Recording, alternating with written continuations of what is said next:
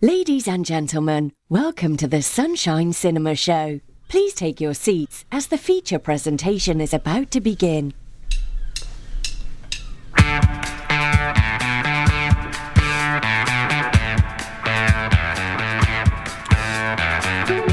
Well, hello. Thank you for joining us. I'm Marcus. This is Nick. Hello. And together we are hosting the Sunshine Cinema Show. Now, it's been a very busy week for me. I've been writing a new film, which will hopefully impress Nick enough that he's going to direct it for me. So here we go, Nick. This is the pitch. Okay. It's a 1970s disco dancing extravaganza starring a white-suited dog that likes to strut its stuff. It's something that I'm going to call Saturday Night Retriever. What do you reckon? Do retrievers come in white? I thought it was just golden. It's wearing a white suit. Oh, okay. Obviously. Okay. Who's doing the soundtrack for this one? Cool people. Okay. No dog-related bands that you can think off the top of your head? Baha Men, who let the dogs out. Okay. That'll be in there. Sure. Not very 70s. No. No. No. Interesting coincidence. Saw Saturday Night Fever for the very first time last night. What? Yeah. Is that true? Yeah. So you know where I'm coming from then? I did, well, yes. We replaced John Travolta with a retriever. With a dog, yeah. I'm pretty sure Nick's on board with that, so that's great. Yeah. Yes. I'll work on that a bit more. It's greenlit. Okay. I work for Netflix. I got money to burn. Oh, nice one. There we go. Coming up on today's show, we're going to be reviewing El Camino, the Breaking Bad spin-off movie that follows the fugitive Jesse Pinkman. Or perhaps you might fancy something light-hearted from the creators of Despicable Me. Then you might be interested in hearing about The Secret Life of Pets 2. And in between those reviews, we're going to invite you to play our Take 5 film quiz. But now, here's Nick with the latest movie news. Thanks, Marcus. So the headlines this time: Jeff Goldblum, Laura Dern and Sam Neill reunite for a third Jurassic World film, Paul Dano to play the Riddler in The Batman, and Daniel Kaluuya to produce live-action Barney the Dinosaur movie. We'll get to that later. In a move designed to boost interest in the third Jurassic World film, producers have announced that Jeff Goldblum, Laura Dern and Sam Neill, stars of the original Jurassic Park blockbuster, will appear in the new instalment. According to Deadline, the three actors will reprise their roles from the Steven Spielberg-directed dinosaur film, released in 1993 to record box office. Goldblum played mathematician Ian Malcolm, utterer of the celebrated Life Finds a Way, while Dern and Neill play paleontologists Ellie Sattler and Alan Grant. The Jurassic World spin-off series began in 2015 after the disappointing commercial box office of The Lost World Jurassic Park and Jurassic Park 3, and proved a substantial box office success, taking $1.7 billion worldwide for Jurassic World and $1.3 billion for its 2018 follow-up, Jurassic World Fallen Kingdom. Currently known as Jurassic World 3, the new film will be directed by Colin Trevorrow, returning to the series after stepping aside for J.A. Bayona for Fallen Kingdom, and stars Chris Pratt and Bryce Dallas Howard. It's due to start shooting next year with a planned release date of the 11th of June 2021. Interesting. How are you feeling about this? I mean, as we reviewed on the programme, I wasn't a big fan of the first Jurassic World film. I hear that the second one is much better, much more of a like a monster movie. Sort of allows itself to be a little bit goofier, which I suppose you could say about the first original Jurassic Park film back in the day. The first one, I think, completely holds up as just a fantastic film in its own right, and I do have a slight soft spot for Jurassic World 3, Jurassic Park 3 as well, although it's not a particularly good film. One name that you mentioned there that hooked me in, Jeff Goldblum. Yeah. God, that guy's good. Yeah, but he had a cameo in the second Jurassic World film, I think. Very small. Yes, he did. Yeah, I think pretty much the entirety of which was also in the trailer for the movie. He's one guy that, if we could get him on the show, wouldn't that be amazing? That would be amazing. I mean, there's probably a million people would like to get on the show, but Jeff Goldblum, he's at the top, isn't he? I think so. Can you imagine? Yes. He's just so entertaining to listen to. Yeah. And I'm sure he's listening to this. Hi, Jeff. We can slot you in Yeah, I'm sure he would be a lot more receptive to your movie pitches. Yeah, he might. Actually, he would. He would. He'd give it. He rolls with just about anything. A dog in a white suit. I'm in. He'd love it. That's what he needs. Paul Dano will take on the villainous role of the Riddler in The Batman, a new noirish take on the DC story. The There Will Be Blood star, who was recently nominated for an Emmy for his performance in Escape from Dannemora, will join Robert Pattinson playing Batman and Zoe Kravitz as Catwoman. The Batman comes from the director of Cloverfield and Dawn and War of the Planet of the Apes, Matt Reeves, who is seeking to make a more grounded take on the character. Jonah Hill had been in talks for the role, but recently decided against joining the project. The role of the Riddler was previously played by Jim Carrey in 1995's Batman Forever. According to Warner Brothers, the character will be known as Edward Nashton. What's exciting about Batman is how it relates to now and also how personal it can be, Reeves told The Hollywood Reporter earlier this year. It's very much a point-of-view driven noir Batman tale. It's told very squarely on his shoulders, and I hope it's going to be a story that will be thrilling but also emotional. The cast will also include Jeffrey Wright as Commissioner Gordon, played by Gary Oldman in Christopher Nolan's Dark Knight trilogy. Last year saw Dano's directorial debut with drama Wildlife, starring Kerry Mulligan and Jake Gyllenhaal. He's also attached to The Power of the Dog, the new film from Jane Campion that will also star Kirsten Dunst and Benedict Cumberbatch. Media sources suggest the Batman will begin production late this year or early 2020, with a summer 2021 release confirmed. Casting news follows the record-breaking box office success of Joker, which has made $548 million worldwide since its 4th of October release. Next year also sees the release of the sequel Wonder Woman 1984, as well as Birds of Prey, starring Margot Robbie as Harley Quinn. She previously played the character in Suicide Squad, which made $746 million worldwide. Is that you? I heard that as well. Okay, well, I thought it might have been you stifling a laugh or something. No. Yeah. Just before we go any further, just want to acknowledge I have a slight cold, so I'm sorry if I've become a bit more breathy and husky than usual. Something to look forward to. Yes. Have you seen The Joker? Yes, so we'll talk a bit more about it when we get to the box office top 5. Okay, so without going into that, I've seen the trailer for it. I'm looking forward to seeing the film. I'm looking forward to it because it seems to be a very different style of superhero film. Yes. Maybe realistic isn't the right word, but much more grounded, as Matt Reeves said in the story there. Yes. So if they do that with the new Batman film, I'm actually looking forward to seeing that. And Paul Dano, yes. I mean, on that note, absolutely perfect casting. Riddler is. He's a character that basically has two superpowers. One, he's really, really smart, and he's incredibly arrogant, and basically very similar to the role that Paul Dano played in There Will Be Blood. So I can see him in that already. I'm really excited to. And I think it would have been a bit of a stretch, a challenge for Jonah Hill. I love Jonah Hill, but in that role, he's too comedy. It's like perhaps, yeah. It's maybe too. Who was the other Riddler? Jim Carrey? Jim Carrey. Yeah. I mean, Jim Carrey as the Riddler is all the way to the extreme. Yeah, Jim Carrey I thought was always trying to make it more like the Joker. I thought he's sort of very similar to what Cesar Romero was. Romero? In the 1966 sort of Batman TV series. That was a very different... Everything about 60s Batman was very different. Everything about Batman Forever was very different as well, if we're being honest. Yes. So our final interesting story.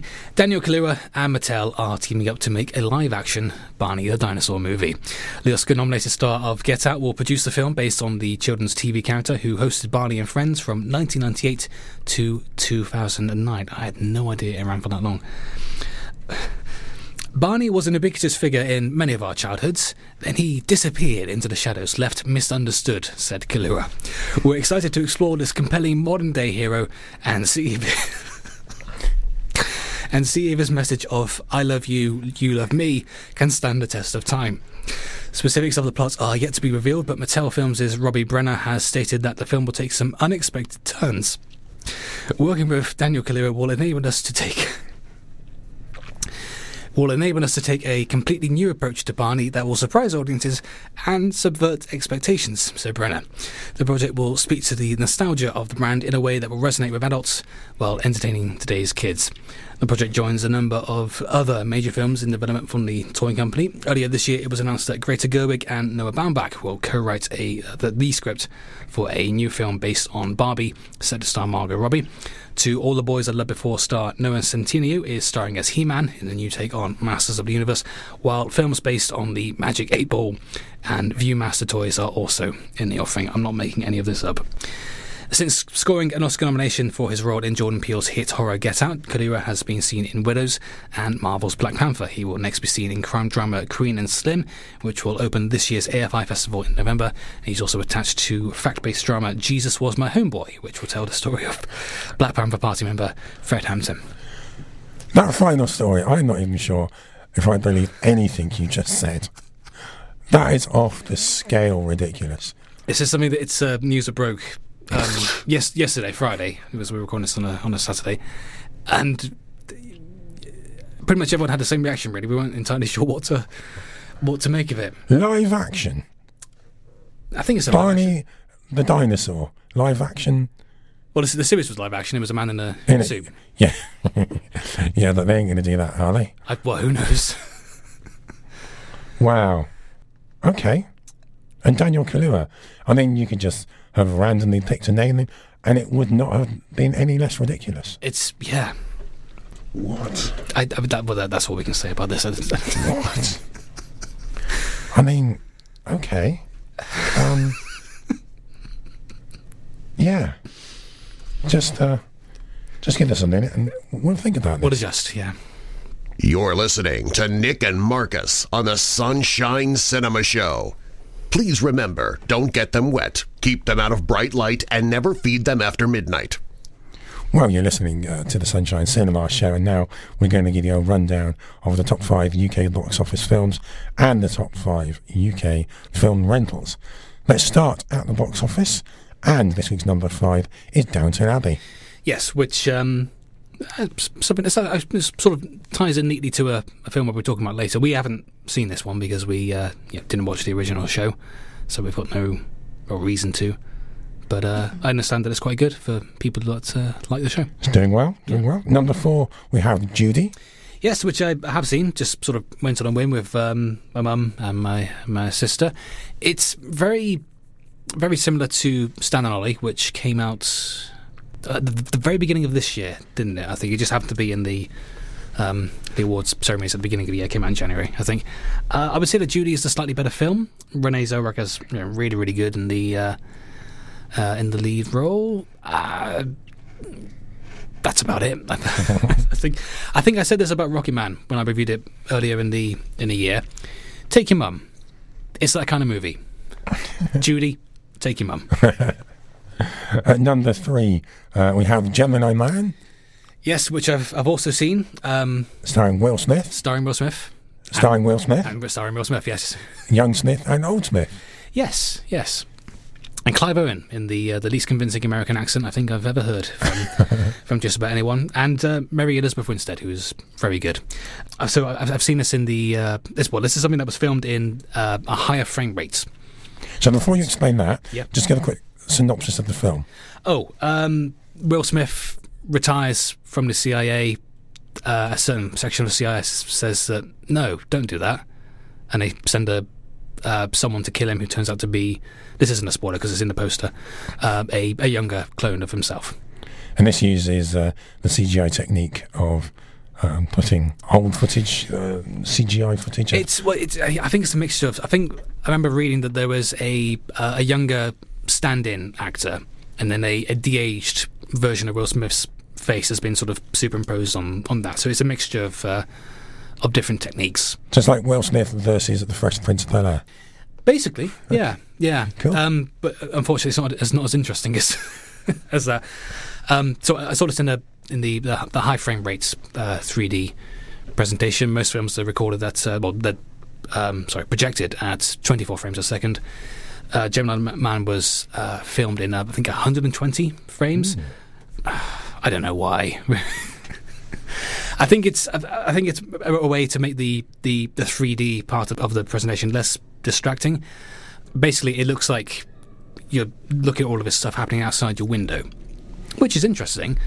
unfortunately, is pretty much the only interesting thing about the film, because the film itself is one of the, I think, least engaging action films I've seen in quite a while. I don't think there's even an action scene until about halfway through the film, which is 2 hours long, and that's a long time to wait. It's a shame, really, because it's coming from Ang Lee, who directed Life of Pi, Crouching Tiger, Hidden Dragon, Brokeback Mountain, all great films. This is just bland, unfortunately. Well, let's move on then to number 2, Abominable. Yep, another Yeti movie. Another animated Maybe it's good. It's coming from the same team that gave us the How to Train Your Dragon movies. I think it was a co-production with a Chinese animation studio as well. But we've seen 2 Yeti movies this year already. One of which was quite good, one of which was not. And yeah, I think that's enough for us. And at number 1 Speaking personally, in the UK box office, we have Joker. Yes, much anticipated, much discussed, much seen. It's done very well, the 2 weeks it's been out. I've seen it as well. I think I'm still processing it to a certain degree. I think it was okay.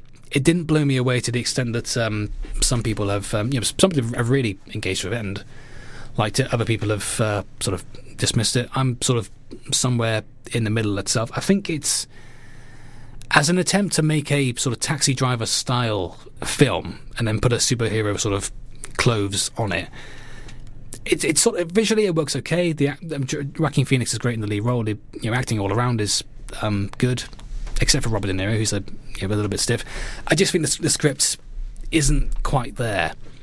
And maybe when it comes out on DVD, we'll talk a bit more about it in detail, especially when in comparison to Taxi Driver, which I rewatched the day before seeing Joker, and I think there's, I think it does a lot of things well that Joker doesn't quite excel at. Okay. It's yeah. We'll leave it there because hopefully we will get a chance to review it when it's out to rent. I think that's best. Yeah. Okay, let's fly through the UK film rentals. Number 5, Men in Black International. Yep. But it's in there. It's there. Still not seen it. Okay. Number 4, Aladdin, starring Will Smith. Starring Will Smith, yeah. Superposed onto a genie this time. Yep. Yeah. Number 3, Rocket Man. Take Your Mum. There we go. Previously reviewed on the programme, give it a 6 out of 10. Number 2, The Secret Life of Pets 2, which we will be reviewing later on in the show. The acronym of which, if you drop the T, is SLOP. SLOP 2. From this point forward, which is what we'll refer to as. Okay. And at number 1, we have X-Men Dark Phoenix. Mm. It's another X-Men It's film. another X-Men doing the things that they do. Yep. Now, look, if you've seen any of these films, we would love to know what you think about them. We'd love to share your thoughts, and you can contact us via Twitter. We are at Sunshine Cinemax. But up next, Jesse Pinkman is on the run after the events captured in the finale of Breaking Bad. We review El Camino. This is the Sunshine Cinema Show. You're listening to the Sunshine Cinema Show, and it's time now for our first review of the programme, which is El Camino, a Breaking Bad movie, rated 15. In the wake of Jesse Pinkman's dramatic escape from captivity, he must come to terms with his past in order to forge some kind of future. I don't know what to tell you. I ain't said like 500 times already. I have no idea where he is. Don't know where he's headed either. North, south, west, east, Mexico, the moon. I don't have a clue. But yo, even if I did, who wouldn't tell you? Because I've been watching the news, same as everybody else. I seen that little cage of his they kept him in. I heard about what all they did to him to make sure he kept cooking. I'm so sorry. I don't know what to tell you. No way I'm helping you people put Jesse Pinkman back inside a cage. El Camino was written and directed by Vince Gilligan, the creator of Breaking Bad. Aaron Paul reprised his role as Jesse Pinkman, and several actors also appear in flashback sequences, including Jesse Plemons, the large version of Matt Damon, Kristen Ritter, and Bryan Cranston. This was also the final film to feature Robert Forster, who sadly died on the day of its release. Okay, Nick, I suppose an obvious question to start with is, does this work as a standalone movie, or is it more of an extended episode for fans of the Breaking Bad TV series? It's definitely more of the latter, but that's not a bad thing. I think it's upfront about that as well. The subtitle tells you exactly what to expect. It's a Breaking Bad movie. It's a 2-hour extension that works as an epilogue to the series. So I don't think there's anything here to recommend the film to people who haven't seen the show, but it's not as if Netflix has been promoting this as an entry point for new viewers. I mean, the conversation around the film has simply been, here's a couple more hours with a character you liked whose future at the end of the show was somewhat uncertain, which might have been a bit too vague for people to properly set their expectations, simply because we weren't sure what to expect. I personally did not have that problem because you saw it first, and you were, in your own words, not excited by the film, which suggested to me, okay, maybe this will be quieter, with like maybe more emphasis on internal conflicts than external. And while there is some action, that's pretty much what the film is aiming for. I mean, it's true that I too was not excited by it. There's nothing here that really surprised or shocked me. That's for example, the final episode of season 4. But the film doesn't need that. What we get instead is Vince Gilligan being introspective after the success of the TV show and asking, after a series in which pretty much everyone involved ended up in a bad place, is there a possibility for one character to redeem themselves? And can we turn this into a Western film along the way? And I think it succeeds at both of those. I think it succeeds more at the first, but there's a good effort made at the second. Obviously, the most important factor for most fans will be the return of several familiar faces, spearheaded by Aaron Paul as Jesse Pinkman, who has to carry the film as a lead after being more of a supporting character in the show. And he's terrific, as he was on the show. But the film reminds you of how much his character has changed over the course of the series. Through the use of flashbacks, the film has scenes with Paul playing Jesse at different stages of his life, and he completely rises to the task. And it's a reminder of how good he was on the show, and how good every actor on the show was. I don't want to detail all of the returning characters, because there's more than you might think, thanks to the flashbacks. But I do want to say I'm glad we got to see more of Todd, played by Jesse Plemons. We get to learn a little bit more about his somewhat warped personality. Robert Forster returns as well, and as we said, he sadly passed away the day the film was released, making this his final role. And he was simply an amazing actor, and it's nice to see him one last time in a role that I think makes good use of his acting talent as well. The film also reminds us that the show had a distinctive style to it as well. And again, it's somewhat muted here, but the film does still feel like Breaking Bad. There's one scene in which an apartment is being completely dismantled by one person.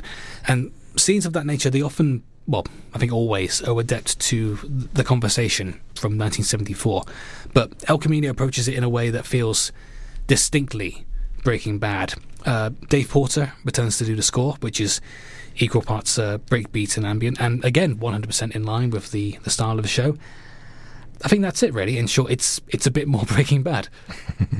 Fair enough. Well, let's get a Sunshine Cinema Show rating then. Okay, I'm going to go for a 7 out of 10. It's not outstanding, but it's nice to see some of those faces one more time. It's very much a for fans only film, but speaking as a fan, reviewing the film as a fan, I was fully engaged all the way through.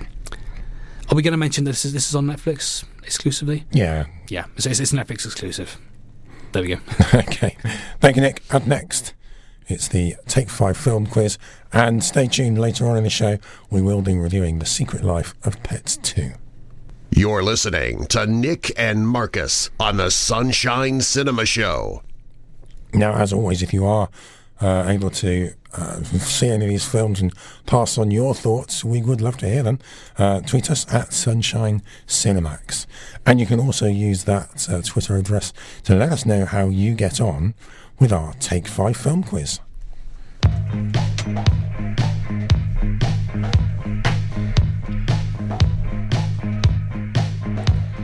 So this week's quiz for you to play along with has 5 movie trivia questions, all with multiple choice answers.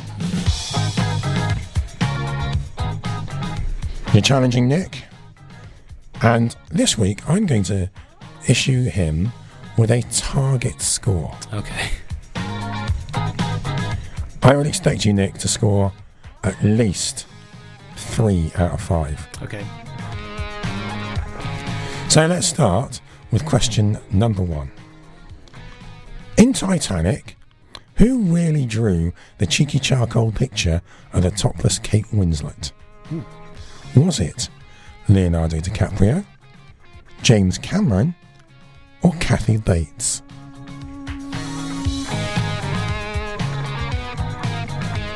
Who really drew the cheeky charcoal picture of Kate Winslet? DiCaprio, Cameron, Bates. Is it their hands in the shot? It's the person who genuinely drew it. I think I wouldn't like to say whether it's their hands in the shot. Okay. Question 2. How many balloons lifted the house in the animated film Up? Oh. How many balloons lifted the house in the animated film Up? Was it 567, 6,107, or 10,297? So how many balloons was it? 567, 6,107, or 10,297? Trying to picture how big the mass of balloons was in comparison to the house. Okay, question number 3. On The Wizard of Oz, which of the following was paid the most? Toto the dog, a munchkin, or the Cowardly Scarecrow? On The Wizard of Oz, which was paid the most? Toto the dog, a munchkin, or the Cowardly Scarecrow? Cowardly Scarecrow. Not the Cowardly Lion. What was Scarecrow's deal? I'll let you think about that. I can't remember what was he after? Oh, a brain. That was it. Question 4. Christian Bale's performance in American Psycho was inspired by who? Was it Ronald Reagan, Nick Cave, or Tom Cruise?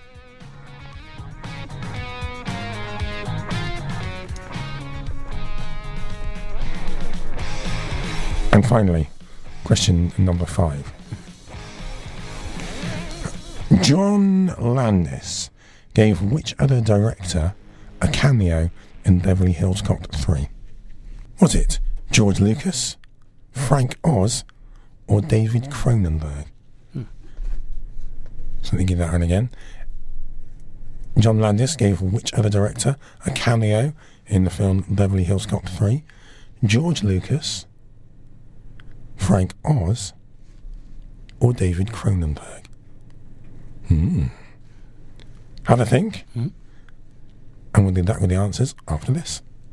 In a world fraught with corruption, two men united by fate, torn apart by destiny, somewhere between courage and not courage, between the pharmacy and the podiatry clinic, you'll find Nick and Marcus in the Sunshine Hospital radio studio.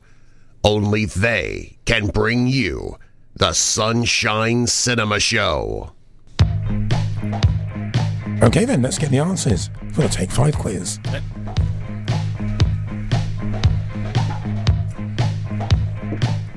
How are you feeling, Nick? Confident? Somewhat. Okay. Let's see if you hit that target of 3. Question number 1. In Titanic, who really drew the cheeky charcoal picture of the topless Kate Winslet? I'm going to go James Cameron. It's correct. Hey, okay. Well done. Question 2. How many balloons lifted the house in the animated film Up? The middle one. 6,107. 6,000 something, yeah. Incorrect. Nah. It was 10,297. Yeah. And the animators actually created every single balloon. Yeah. Even the ones that you didn't see. Amazing. Question 3. On The Wizard of Oz, which of the following was paid the most? Toto the dog, a munchkin, or the Cowardly Scarecrow? I know that the Munchkins weren't paid very much at all. So I'm going to say Toto, the dog. It was an easy choice in the end, if you knew that the Munchkins weren't paid much. As I had thrown in a little cheeky trap with the Cowardly Scarecrow. Okay. Which, as you correctly identified, is not a character. Right. So, the Munchkins were paid $50 per week. Toto the dog got $125 per week. So Toto was the correct answer. And he doesn't pay taxes either, so he got to keep even more of it. Question 4. Christian Bale's performance in American Psycho was inspired by who? Well, I can see the Ronald Reagan connection, considering it's set in the 80s, isn't it? Sort of the height of the yuppie era when he was president. But I think I'm going to say Tom Cruise. It's correct. Okay. Well done. Apparently, Christian Bale saw Tom Cruise on a chat show and saw his overwhelmingly enthusiastically appreciative and happy behaviour and thought, I think I could use that. I can see the connection in his performance in the film. And finally, John Landis gave which other director a cameo in Beverly Hills Cop 3?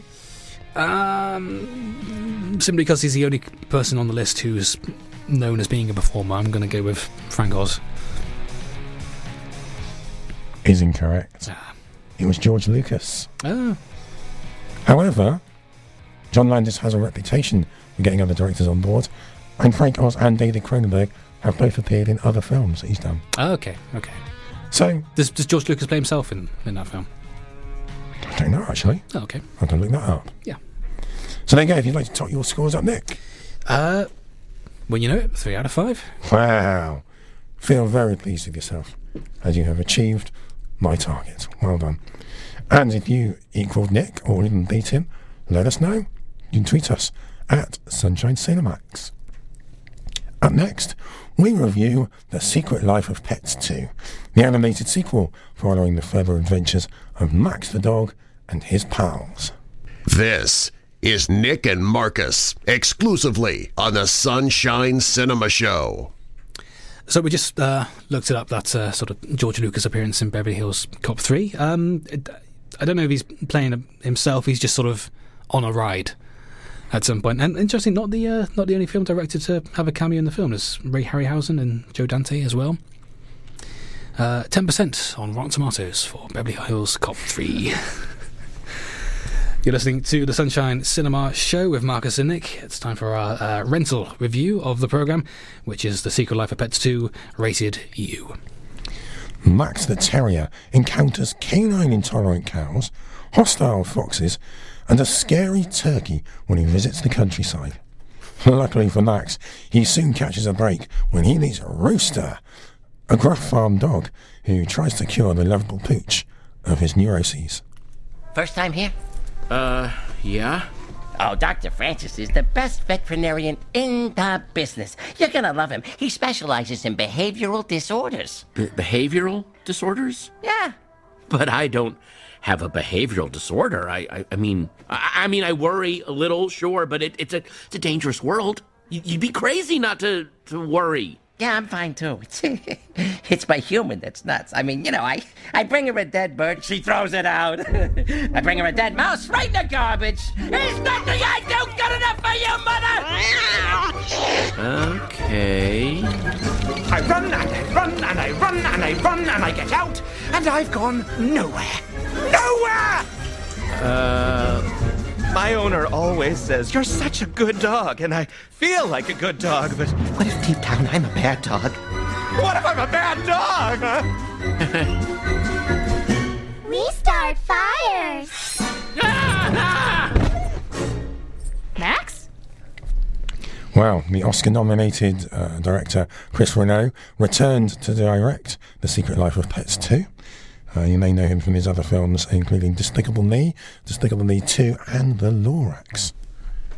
Also returning for the sequel was the writer Brian Lynch, the man behind such films as Minions and the Shrek spin-off Puss in Boots. Now, The Secret Life of Pets 2 features the voices of Patton Oswalt, Kevin Hart, Tiffany Haddish, Dana Carvey, Chris Renault, oh yeah, he puts himself in there, why not, and Harrison Ford. Right, Nick, come on, tell us, what are these scamps up to this time? Oh, all sorts of things. They're all over the place doing stuff. Literally, I mean, for the majority of the running time in this film, the characters are they're all split up, which feels like an odd choice because the first film had just one plot line, like most films, well, certainly like most animated films.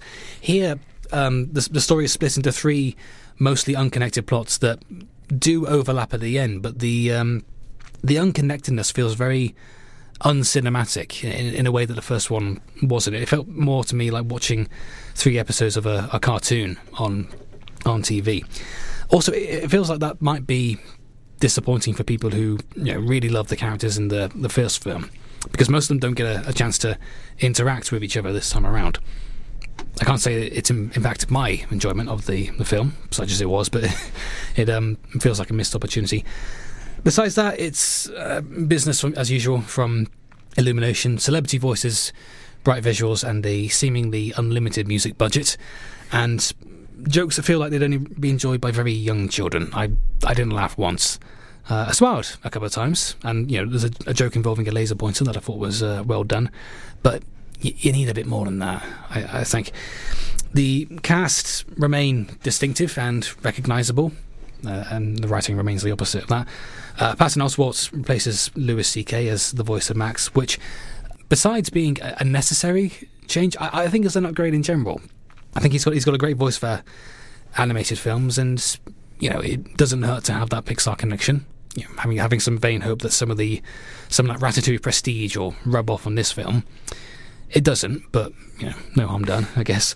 There's a couple of new additions. Nick Kroll, who I think falls into the same category as Kevin Hart, who also returns, as being a very distinctive performer who can be great in small doses. He's not a small dose in this film, unfortunately. Tiffany Haddish is new here as well. She sort of neatly avoids that potential pitfall by playing a character who is just kind of dull, really. I mean, she does okay in the role, but she's not given a lot to work with. And we also have Harrison Ford, who, credit where it's due, does not sound as bored as I feared he would. He actually puts in a small amount of effort. As far as notable details go, that's about it. I spent a lot of time feeling like I'd seen all of this before. This is weird. There were several moments where the score, maybe deliberately, sounds an awful lot like the Incredibles theme. Like the exact same riff sort of played on horn instruments. And there's a scene late in the film where you hear this music accompanying a chase on a moving train, which is also a scene that we saw in Incredibles 2 last year. And I'm not suggesting that this is an intentional rip-off, because this is a film that has been in production since 2016, before Incredibles 2 came out.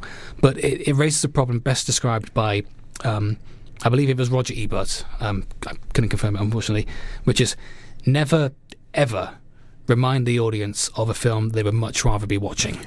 And that was the problem I had throughout this film constantly. I know that these movies don't make themselves. It still takes hundreds of animators and designers to make something like this. I just wish that effort had been invested in something a bit more original. Okay, Nick, let's get a Sunshine Cinema Show rating out of 10 then. I'll be fair to it. I'll give it a 5 out of 10, because I don't think I would describe it as bad. But it just doesn't hold up when compared to any of the other animated films we've reviewed this year. I mean, Toy Story 4 was more thoughtful. Lego Movie 2 had better jokes. Missing Link had more heart. Even Smallfoot tried a bit harder than this, as much as I hate to admit it.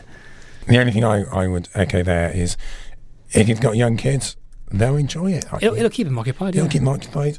So some films have 2 layers of jokes. One's for the young kids and one's for the adults. It certainly didn't have adult jokes as far as I was aware. Maybe jokes for older kids, but even that's a stretch. Even that's a stretch. Anyway, we'll leave that there, and after the next song, we will see if we can squeeze in a few upcoming releases at the cinema and to rent. This is the Sunshine Cinema Show. Well, here we go, final part of the show, which is simply to give you some upcoming releases at the cinema and to rent. And let's have a quick look at the cinema to start with. Terminator: Dark Fate.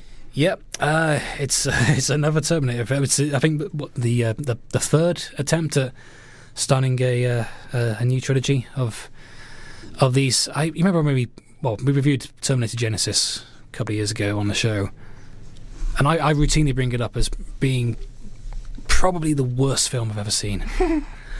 I've seen the trailers for this. It doesn't give me a huge amount of confidence, but James Cameron's back as a producer, which I guess means something. Yeah, I saw the trailer as well, and I'm not on board. I live in a world where Terminator and Terminator 2 exist, and I'm quite happy with that world. Yeah, I mean, it's nice to see Linda Hamilton back. I'm a fan of Mackenzie Davis as well, who's in this. It's directed by Tim Miller, who's also the director of the first Deadpool film, and which is not a film that I remember as being having really good action, if that makes sense.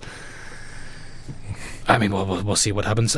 Also out next weekend is Countdown. Oh, which is the quiz show from TV. No, no Richard Rutley here. Oh.